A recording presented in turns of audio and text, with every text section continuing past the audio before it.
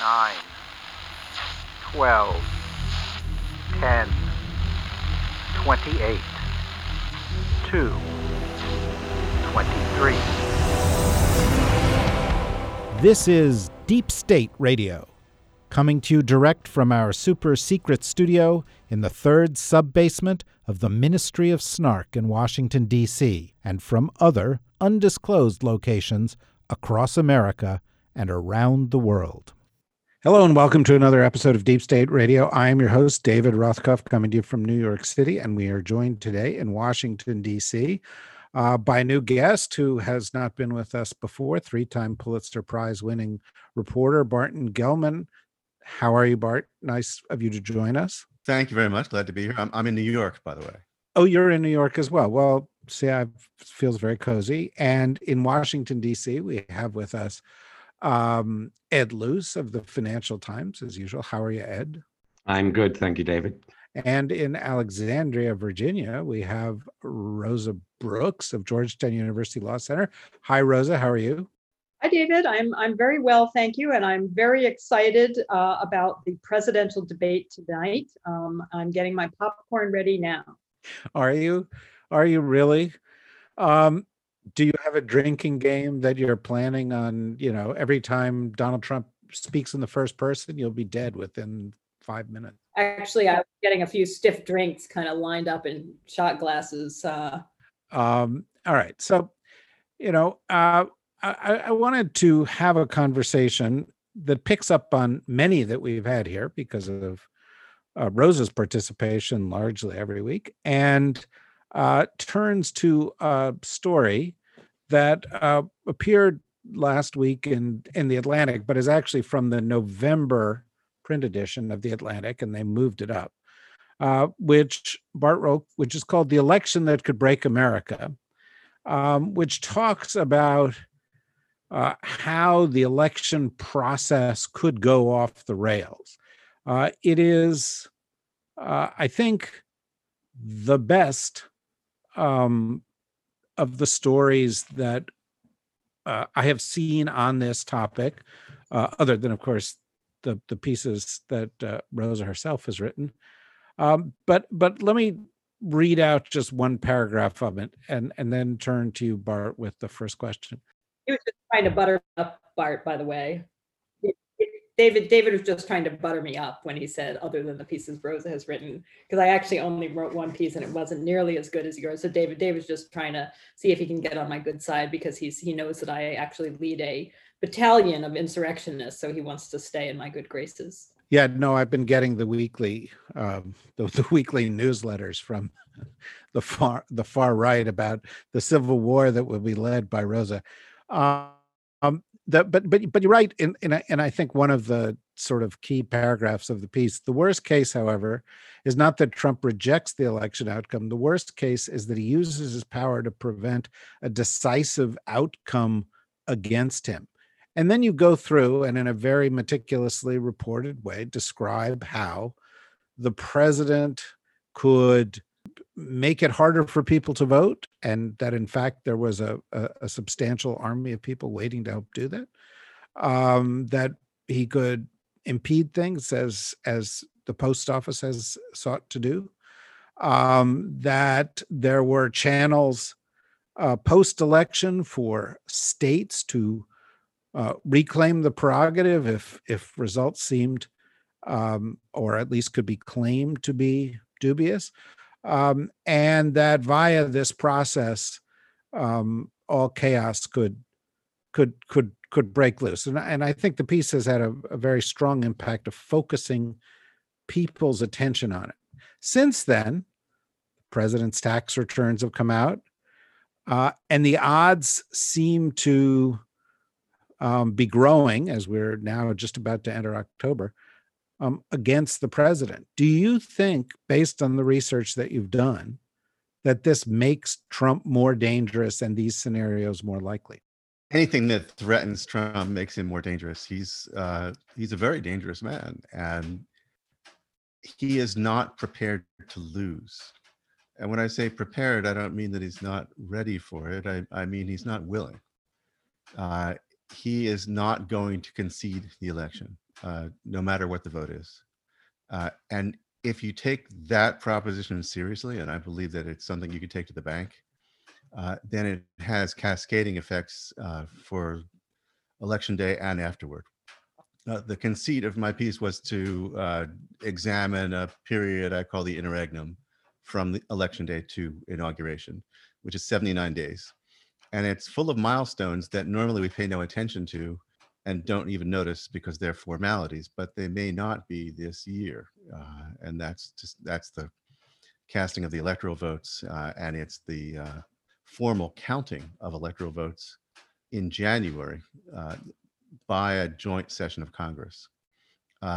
Trump, once he decides that the election results are not to his liking, and he's already laid the foundations for that attack, has a lot of things he can do to mess things up. And if he's not restrained by the normal restraints, and we all understand that that's the case here, he's not restrained, he could do a hell of a lot of damage. No doubt that's the case. I thought what I would do, if it's okay with you, Rosa and Ed, is turn to each of you for a comment you may have on the article, and then a question you might have for Bart, and then we'll get into a round table discussion.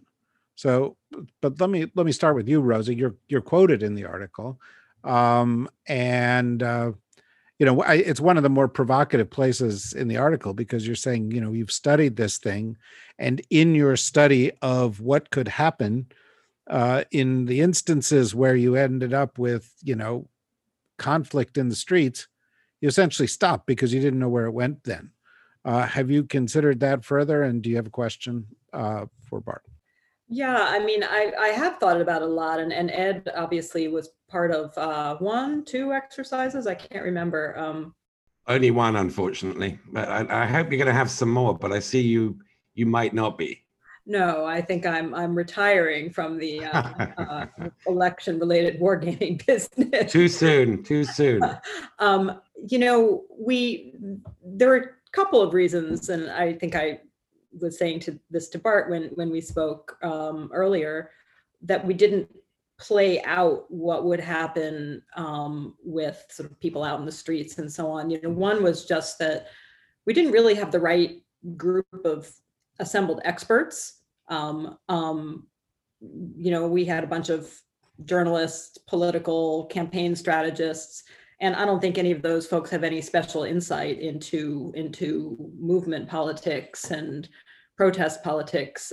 So I don't think it was the right group to try to think that through, or for that matter, into the rise, breadth, and spread of far right militia groups and so forth. So we didn't have the right expertise. But the other reason is that the goal of the exercises we did was to think about possible things that could go wrong with a view towards what could be done to prevent them from going wrong. And in order to come up with any of those insights, you don't need to start talking about exactly how bad things could get. Once they get to the threshold of badness that you're like, oh boy, that would be bad, let's prevent it. It's sort of just masochistic to keep speculating about exactly how horrifically awful things could get, because you're already way past the point where you think, it would be terrible if it ever got that far. I think that my question for you, Bart, and you talked to a lot of people for that terrific piece. We, in our exercises, I certainly didn't feel like we identified any sort of silver bullet, just do this one neat trick to safeguard American democracy. For us, it was identifying, felt like there were lots of little things, any one of which on the margins, all of which cumulatively could make a difference.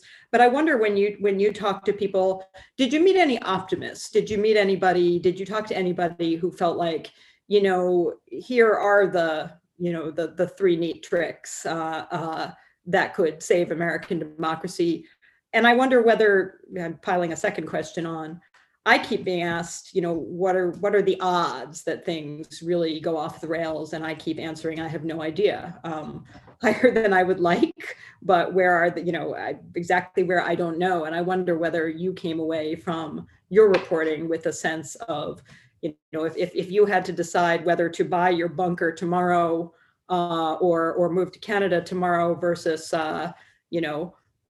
invest big in American stocks and bonds? Which did it leave you thinking you should choose? I'm not a move to Canada kind of guy.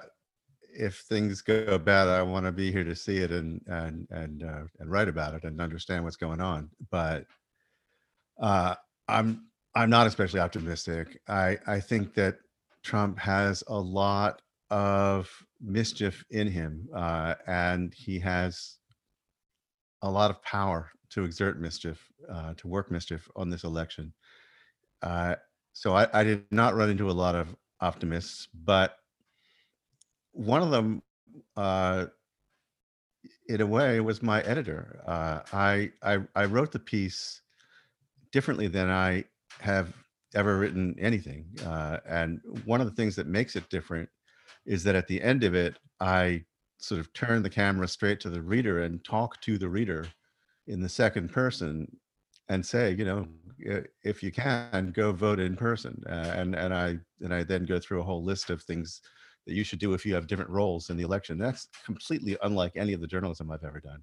And I felt moved to do it because my editor said, well, is there nothing that can be done here? I mean, are we all going to have to sit back and wait for this disaster to happen? And I think actually that forewarned is forearmed, that if you are expecting this to be a normal election, you could be caught off guard by all kinds of sucker punches, and it will slow our reflexes. If we're thinking about when does Florida come in and when are we going to hear the returns from the West Coast, and what do the polls say about it?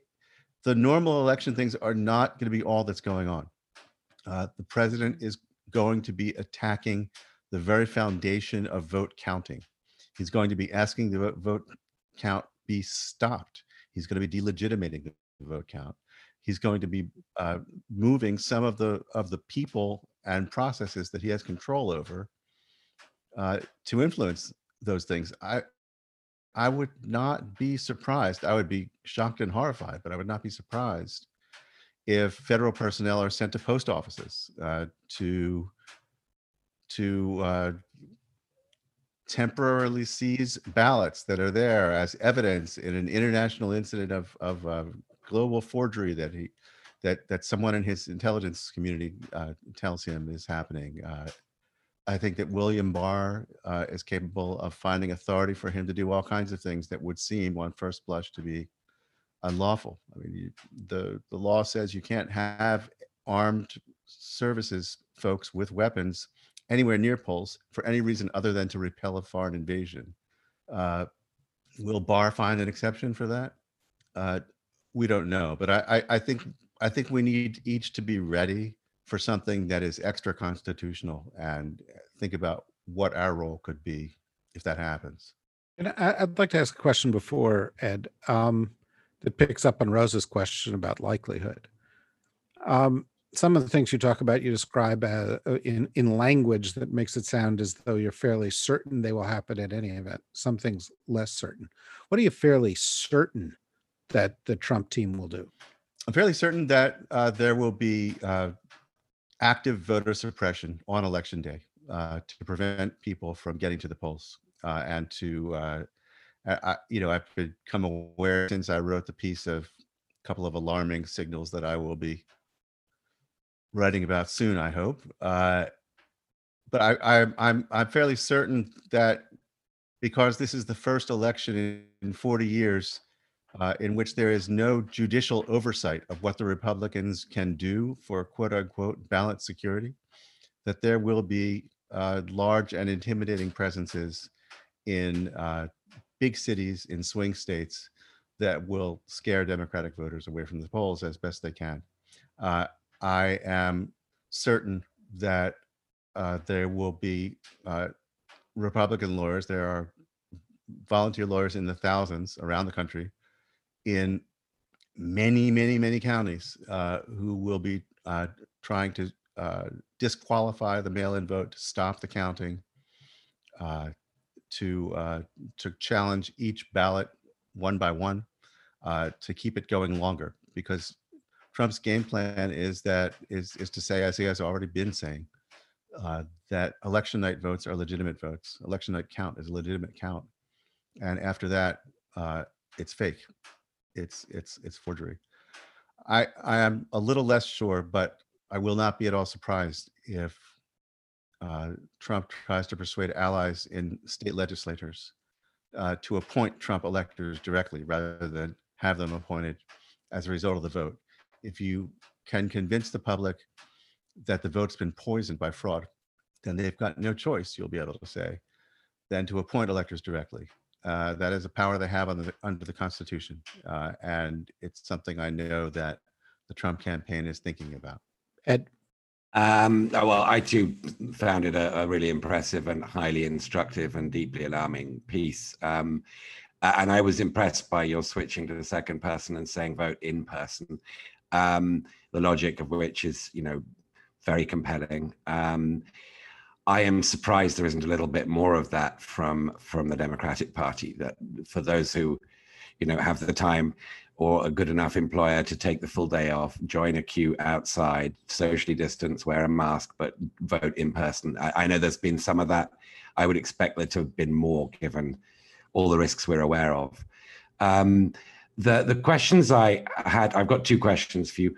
One is you might have just trailed it a little bit, is whether you got a sense in the research you were doing for this piece of what kind of scale we're talking about when we look at the restraints being off the Republican Party about having their own ballot security, about having their own people at polling stations, and mindful of the various paramilitaries there are on the right, which has been quite well documented.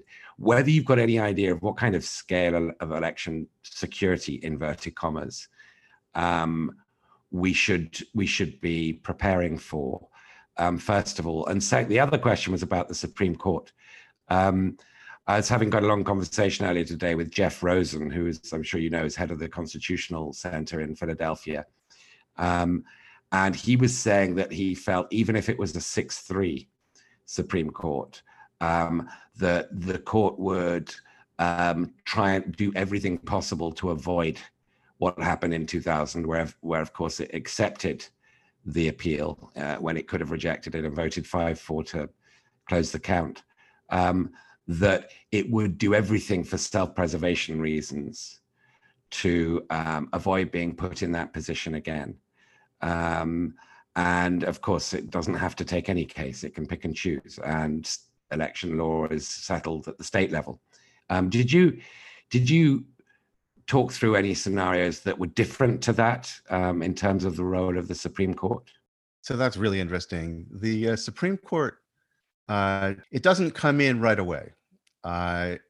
Regardless, as you said, state and local law generally control on election. Election law is local law. But there's a point at which if there are competing slates of electors from different states, if the people of Pennsylvania vote for Biden, let's just say, and Trump disputes the count, and the count is not final because it's still in litigation, and Trump convinces the state legislature to appoint Trump electors. Now you've got Trump electors and Biden electors, both heading towards December 14th, each purporting to represent the state of Pennsylvania's 20 electoral votes and casting them in opposite directions. What counts? Whose count? Congress has given itself the power to decide that in the Electoral Count Act. But so that now we're into federal law, and federal law being interpreted. There are a number of scenarios that I write about in which, if Congress is still split with a Republican Senate and a Democratic House, then Congress can deadlock on deciding whose electoral votes count. And then you could imagine the Supreme Court feeling pressure to get in, because there would be actually no answer to the question, who is the president-elect?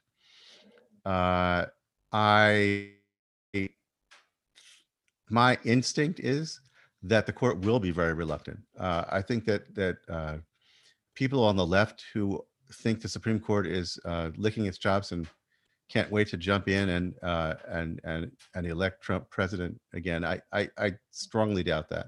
I think the court's legitimacy will be very much at risk if it settles another election. If it settles one in favor of the incumbent, who appointed 3 of its members and asked them in advance to elect him, it's a huge problem for the court, and I think it will not be eager to jump into that. I agree with that.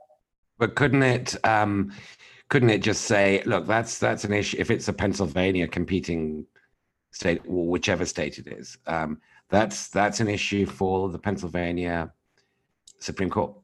It could do. And no, I my instinct is similar to Jeff Rosen's instinct and to what Bart just said. I think that almost all of the justices, including most likely Amy Coney Barrett, if she is confirmed, will try hard not to become the deciders, because the Bush v. Gore decision in 2000 was really devastating for public confidence in the court. And I think that enough of justices are institutionalists who don't want to see the court viewed as a partisan institution that they will try their best to stay out of it. I agree that there are scenarios in which they might feel that they just can't stay out of it anymore, or they might get involved in a way that preserves the appearance of staying out of it while actually, leaving us with a decision that tilts in a Trumpward direction. But my guess is that, to me, that doesn't seem the Supreme Court deciding on the merits, making a substantive ruling on the merits that tips the election, seems to me like a relatively unlikely outcome. Not impossible, but unlikely. Well, let me pose a question to Bart and sort of move into some other elements of the scenario. One of the things we've learned about living in the Trump era is the power of this thing that I refer to sometimes as the fog of Trump. There's one crisis, it's followed by another crisis, it's followed by another crisis, and by the third or fourth crisis, you forgot the first crisis. And so it provides him with cover, and it enables him to, get away with, things. Wilbur Ross right now is saying, I'm not going to listen to the court about the census. Well, people have taxes to worry about, and they've got your story, and they've got the debate, and they've got everything else, and they're not focused on the fact that this could be this devastating corruption of the census process. And so the odds that he gets away with it go up somewhat. Well, in this particular case, of course, there are 50 states involved in this election. And if, there's some voter suppression, and there's some problems at the post office, and then there's some questions about counting in some states, and there's 4 instances of ballot fraud that are cooked up or not cooked up, and there's 2 instances of foreign intervention that are cooked up or not. How is anybody going to pay any attention to that?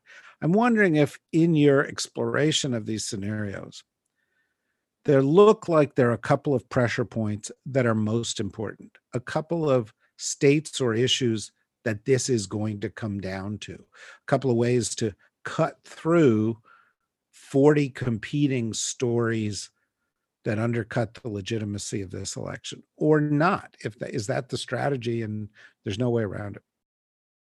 He is the chaos candidate. He is someone who creates this extraordinary turmoil and fog that you're talking about, and he benefits from it. And I don't think anybody's got an answer for how normal institutions can react to that. It's the same problem that Joe Biden has as he walks into the debate that's coming later tonight after our recording. How do you respond if someone makes 7 outrageous claims and 13 lies in one answer? How do you respond to that?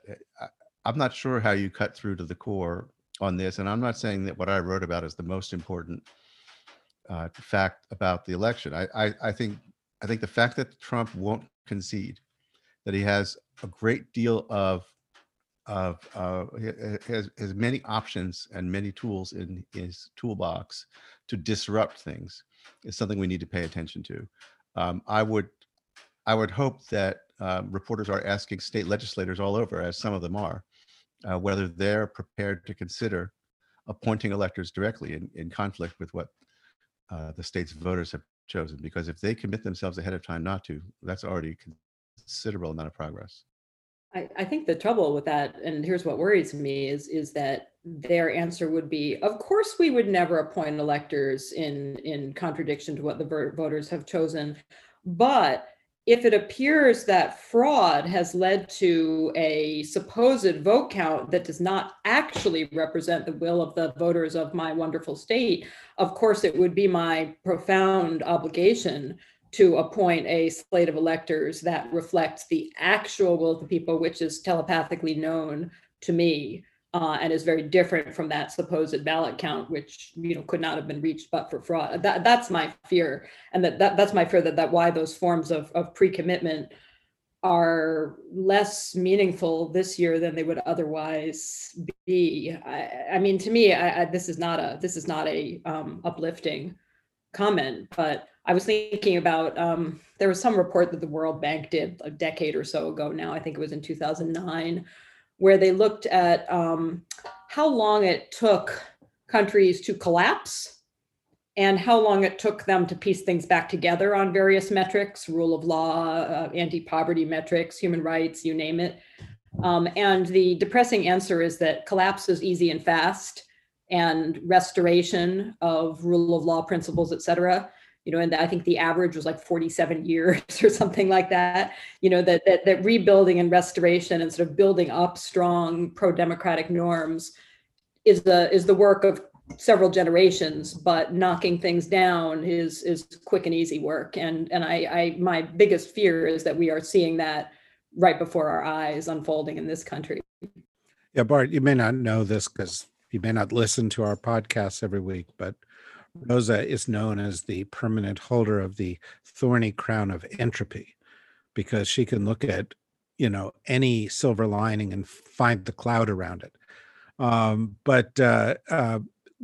me pose a question to Ed, and let's turn this into a question for all of you. The big story for the past few days has been Trump's taxes and the stories, remarkably reported stories coming out of the New York Times that seem to indicate at least red flags in terms of potential fraud and abuse by Trump over many, many years. This, echoes a story that they did a couple of years ago that said the same kind of thing. And it also, by the way, and I don't think this is, covered sufficiently, but, he owes apparently $421 million, $300 million coming due in the course of the next 4 years. We don't know to whom he owes that.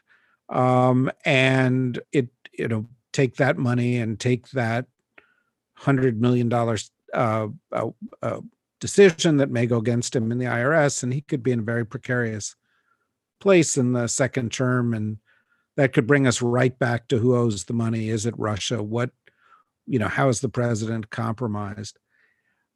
And you get a president who's in a pretty desperate place.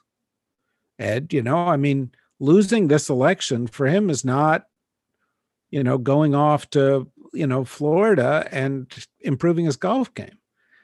He could go bankrupt. He could go to jail. His kids could go to jail. His company could disappear. Everything that he's built is in jeopardy. And so to me, that potentially raises the stakes for him in all of this. And by the way, there are some significant incentives for those who helped him get where he did, like the Russians, to, do it again. Do you feel all this, everything that's unfolding, makes the situation that much more dangerous? Ed, and then we'll go around. I do. I think it makes us aware of what's in Trump's head, because I assume Trump was already aware of the fact that he owes $421 million, and that if he loses the presidency, the Cy Vances of this world are going to are going to be that much closer to prosecuting him. So, I mean, I think our awareness of Trump's predicament and sort of deep existential incentive to be re-elected is now dramatically, considerably raised by this excellent New York Times report. I mean, clearly, there is a immunity, personal immunity, while you're the sitting president, and Robert Mueller thought that too, and Trump clearly thinks that another 4 years can help him, keep the Cy Vances at bay, but also keep the debt collectors at bay. We don't know who he owes this money to. We can have some pretty good guesses. And we can hope that some of that information is going to leak out in time. But another 4 years for Trump is very, very different proposition to another 4 years for any previous incumbent running for re-election in American political history. There's just nothing like this. There is a kind of irony, a bitter irony to all of this. He clearly ran in 2015 to help reflate his name and his brand and monetize it, as the reporting from the New York Times has shown so well. Didn't expect to win, has won, and now, of course, has a deep existential incentive to win again in order to keep the wolves from his door. I just don't think that that's new to him. It's, we're better informed about the parlous, perhaps bankrupt state of his finances. I presume he is pretty aware of it already. Bart, I'd be interested in what you think of that. And just to add on to it, not that it wasn't an extremely long and complicated question to begin with, but it seems to me that if Trump does what you describe, one of the main occupations of his second term will be, much as the main occupation of his first term was obstructing justice around Russia, will be obstructing justice around the way he won this election. In other words, if you win by dubious means, then what you have to do is clamp down anything that might eat away at your legitimacy, which makes the next 4 years loom as, sort of more authoritarian and more contemptuous of the rule of law than even the last 4 years. I mean, if Trump holds on to power extra constitutionally, if he somehow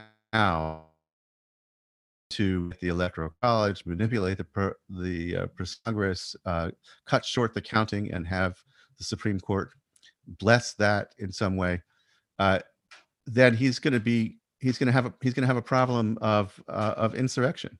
He's going to have a problem of more than half of the country maybe not being willing to accept the results. And some of Rosa's scenarios had him calling out the Insurrection Act and bringing active duty armed forces into American cities. He could be in the dystopic version of this whole thing if we're not there already. He's prosecuting political opposition who are calling his election illegitimate. I wonder though, I mean, so in the scenarios we did, Trump wasn't invoking the Insurrection Act because there was an insurrection. He was invoking the Insurrection Act on pretextual grounds, similar to the argument for I must send federal agents to Portland. I must have federalized National Guard troops in Lafayette Square. But I do think that one of the many potential risks this country faces is that if Trump wins and is perceived by the majority of Americans who seem to support Joe Biden as having won through dirty tricks, that I can't imagine an actual insurrection from the left, notwithstanding the sort of feverish arguments from the far right. Frankly, the left is just not organized enough to get an insurrection going and never has been. And the left, unlike the right, is not armed and does not tend to smile upon guns and violence. You always have fringe elements who do, but by and large, neither the Democratic Party nor even its far left base is, I think, remotely contemplating actual insurrection. But what I do think is a risk, not probably immediately, but sort of over the next 4 years, is a real kind of crisis of governance and crisis of legitimacy, in which you will see more and more states such as California or New York essentially saying, no, you can take us to court all you want, but we regard the dictates of the executive branch as so fundamentally illegitimate that we're not going to do it. And I don't know how that plays out over time. I frankly, I also see an equal and opposite danger.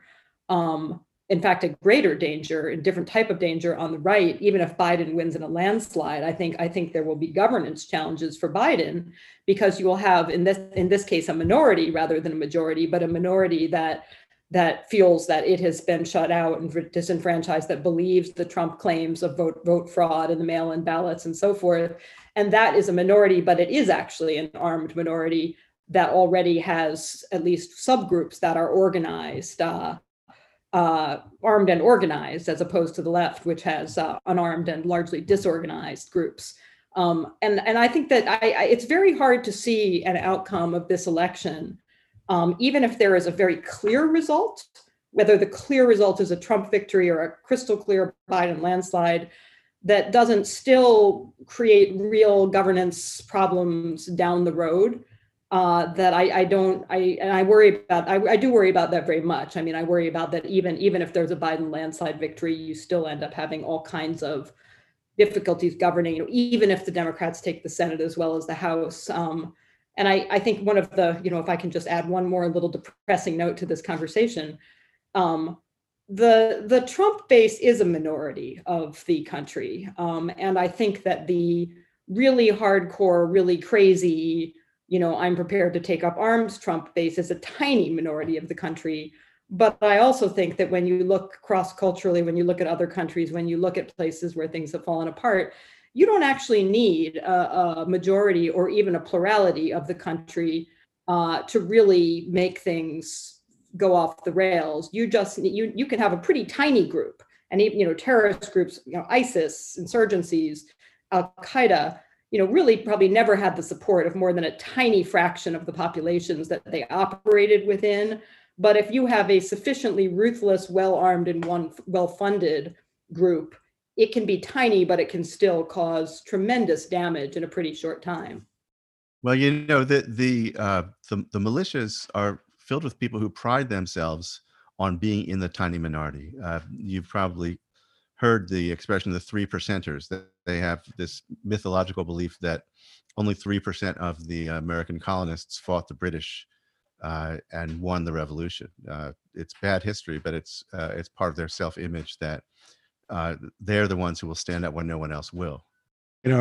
Just as a footnote before I get to the last question, one of the things that strikes me in listening to what Rosa is saying, and going back to, I brought up the example of the Commerce Department and the census, but we can think of dozens of other examples, is this kind of rejection of norms and this kind of quiet coup that's already happened, where people on the right say, well, I'm not going to honor a congressional subpoena. Let's see what you can do about that. Or I'm not going to honor the decision of the court. Let's see what you can do about that. Or we're not going to listen to what the, CDC says, or we're going to repress, and so what happens over time is a lot of the norms on which we counted and some of the laws in which we counted cease being used. And if there is, after Trump, a kind of a hangover of Republicans who feel that this is now a legitimate means of politics to simply ignore the law, then it makes Rosa's scenario that much more likely. Now, what I'd like to do, because we only have a couple minutes left, is go to each of you. And I'm going to start with Ed, and then Bart, and then Rosa. I'd like to get your sense, based on all the reporting that you've done, people you've spoken to, and thinking you've done on this subject, of what for you are the red flashing lights that you look for, whether it's in the run up to the election, election night, the day after the election, that our listeners should say, oh, this is going off the rails. This is heading in the dangerous direction. And I'll start with you, Ed, then go to Bart, then Rosa. I mean, there are a lot of potential red flashing lights, but I'm not sure I'm going to be particularly original in picking them out. I think that the obvious one is how the president speaks about it. I've no doubt that he will, in the debates, continue to refuse to guarantee a peaceful transfer of power. And I guess my sort of biggest red flashing light is how many people that doesn't outrage.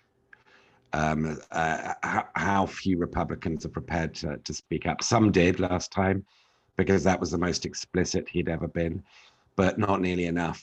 Having Mitt Romney issue a statement or a tweet is not that reassuring. You need to see the preponderance of opinion on the right saying that this is going too far, and I find that to be a sort of constant flashing red light. I just sort of want to pick up one thing that Rosa was saying about the World Bank report, that countries can collapse quickly but take decades to rebuild. I think I'm going to look up that report because I think it's a very valuable one. But I'd say countries can also take a long time to degenerate. And I've been for years really sort of concerned about the decline, what scholars in your field, Rosa, call constitutional rot. It's not a constitutional crisis, it's the rot of norms, the erosion of norms of governance, the rise of contempt for people doing public service jobs, and for the public square.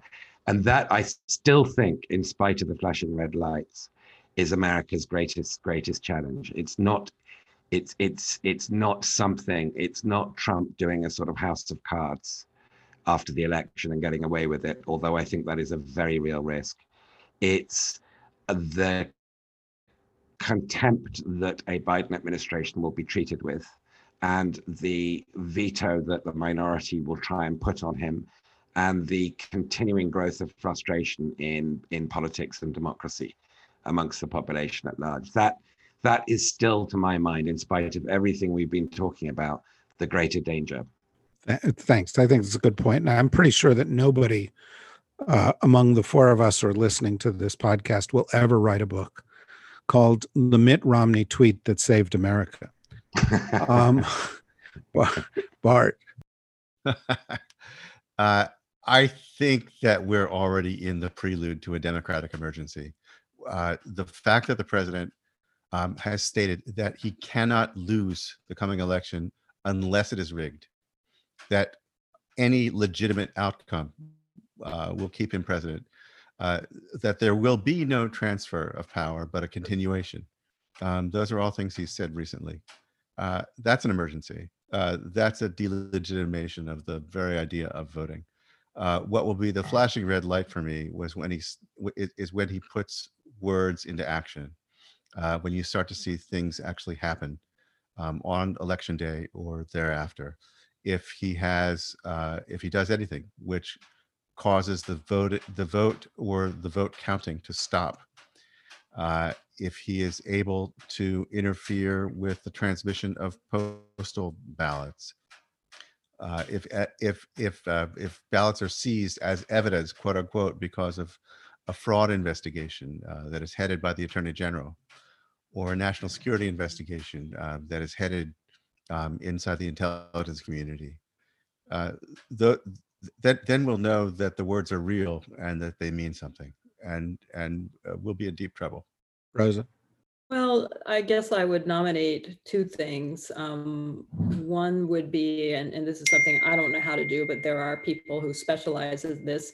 One would be the sort of chatter in far right social media universes. We've seen things like the what happened in Kenosha. That kind of violence was not spontaneous, right? That there was an organized effort to get armed right-wing troops there, troops, not official troops, but self-appointed vigilante troops there. I think that those who specialize in this kind of stuff need to be really flagging it and publicizing it to the extent that they're seeing organized efforts to have armed people at the polls, organized efforts to have armed people, armed vigilantes in front of places where ballots are being counted, for organized doxing efforts aimed at electors who may be pledged to Biden or aimed at people counting the votes. I think that kind of tracking the signs of plans for violence and intimidation is going to be really, really important. And obviously there are organizations as well as in theory, the FBI, who do exactly that. The other thing, and there was another thing. Oh yeah, I remember what the other thing is.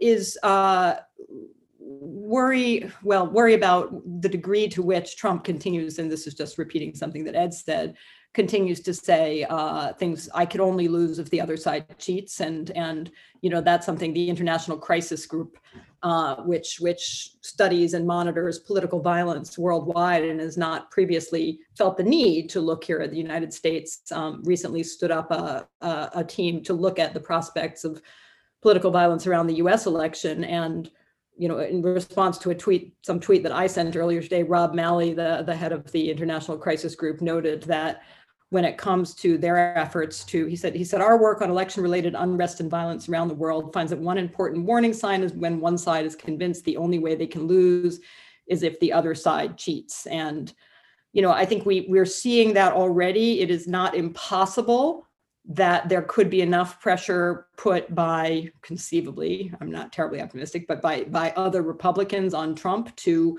say, yes, my opponent could win. And that could happen. And if he wins, of course, I will concede. But this rhetoric that says there's no possible way I lose unless they cheated, if that continues and gets more inflammatory, that is pretty worrying. Indeed it is. And I think, listening to all of this, we can already see some signs that the red flags that Bart was talking about are taking place. You have cases where the Attorney General is identifying a minor incident of questionable disposition of some ballots in Pennsylvania as a larger issue, briefing the president. These, the post office has done what the post office has done. We're already seeing challenges in the court.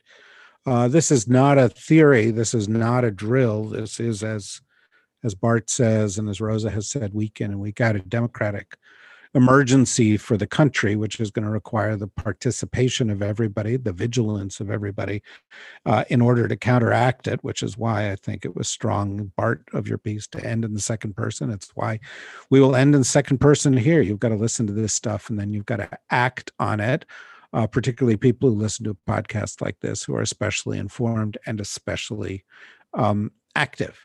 In the interim, we want to thank our participants today. I want to thank you, Bart. Congratulations on a terrific piece. I want to thank you, Rosa. You have really played a central role on all of this. And although we've been doing these podcasts together for 5 years, very proud to see that and very pleased to see that they are taking root. And I want to thank you, Ed, for participating in those things. You've got to read what Bart's coming up. You've got to read what Ed's coming up, and presumably Rosa, too, will be active in the media. Follow them all. For more about what we've got coming up, go to the dsrnetwork.com. And if you feel so inclined, click on member, become a member. For now, thank you very much, and stay healthy, everybody.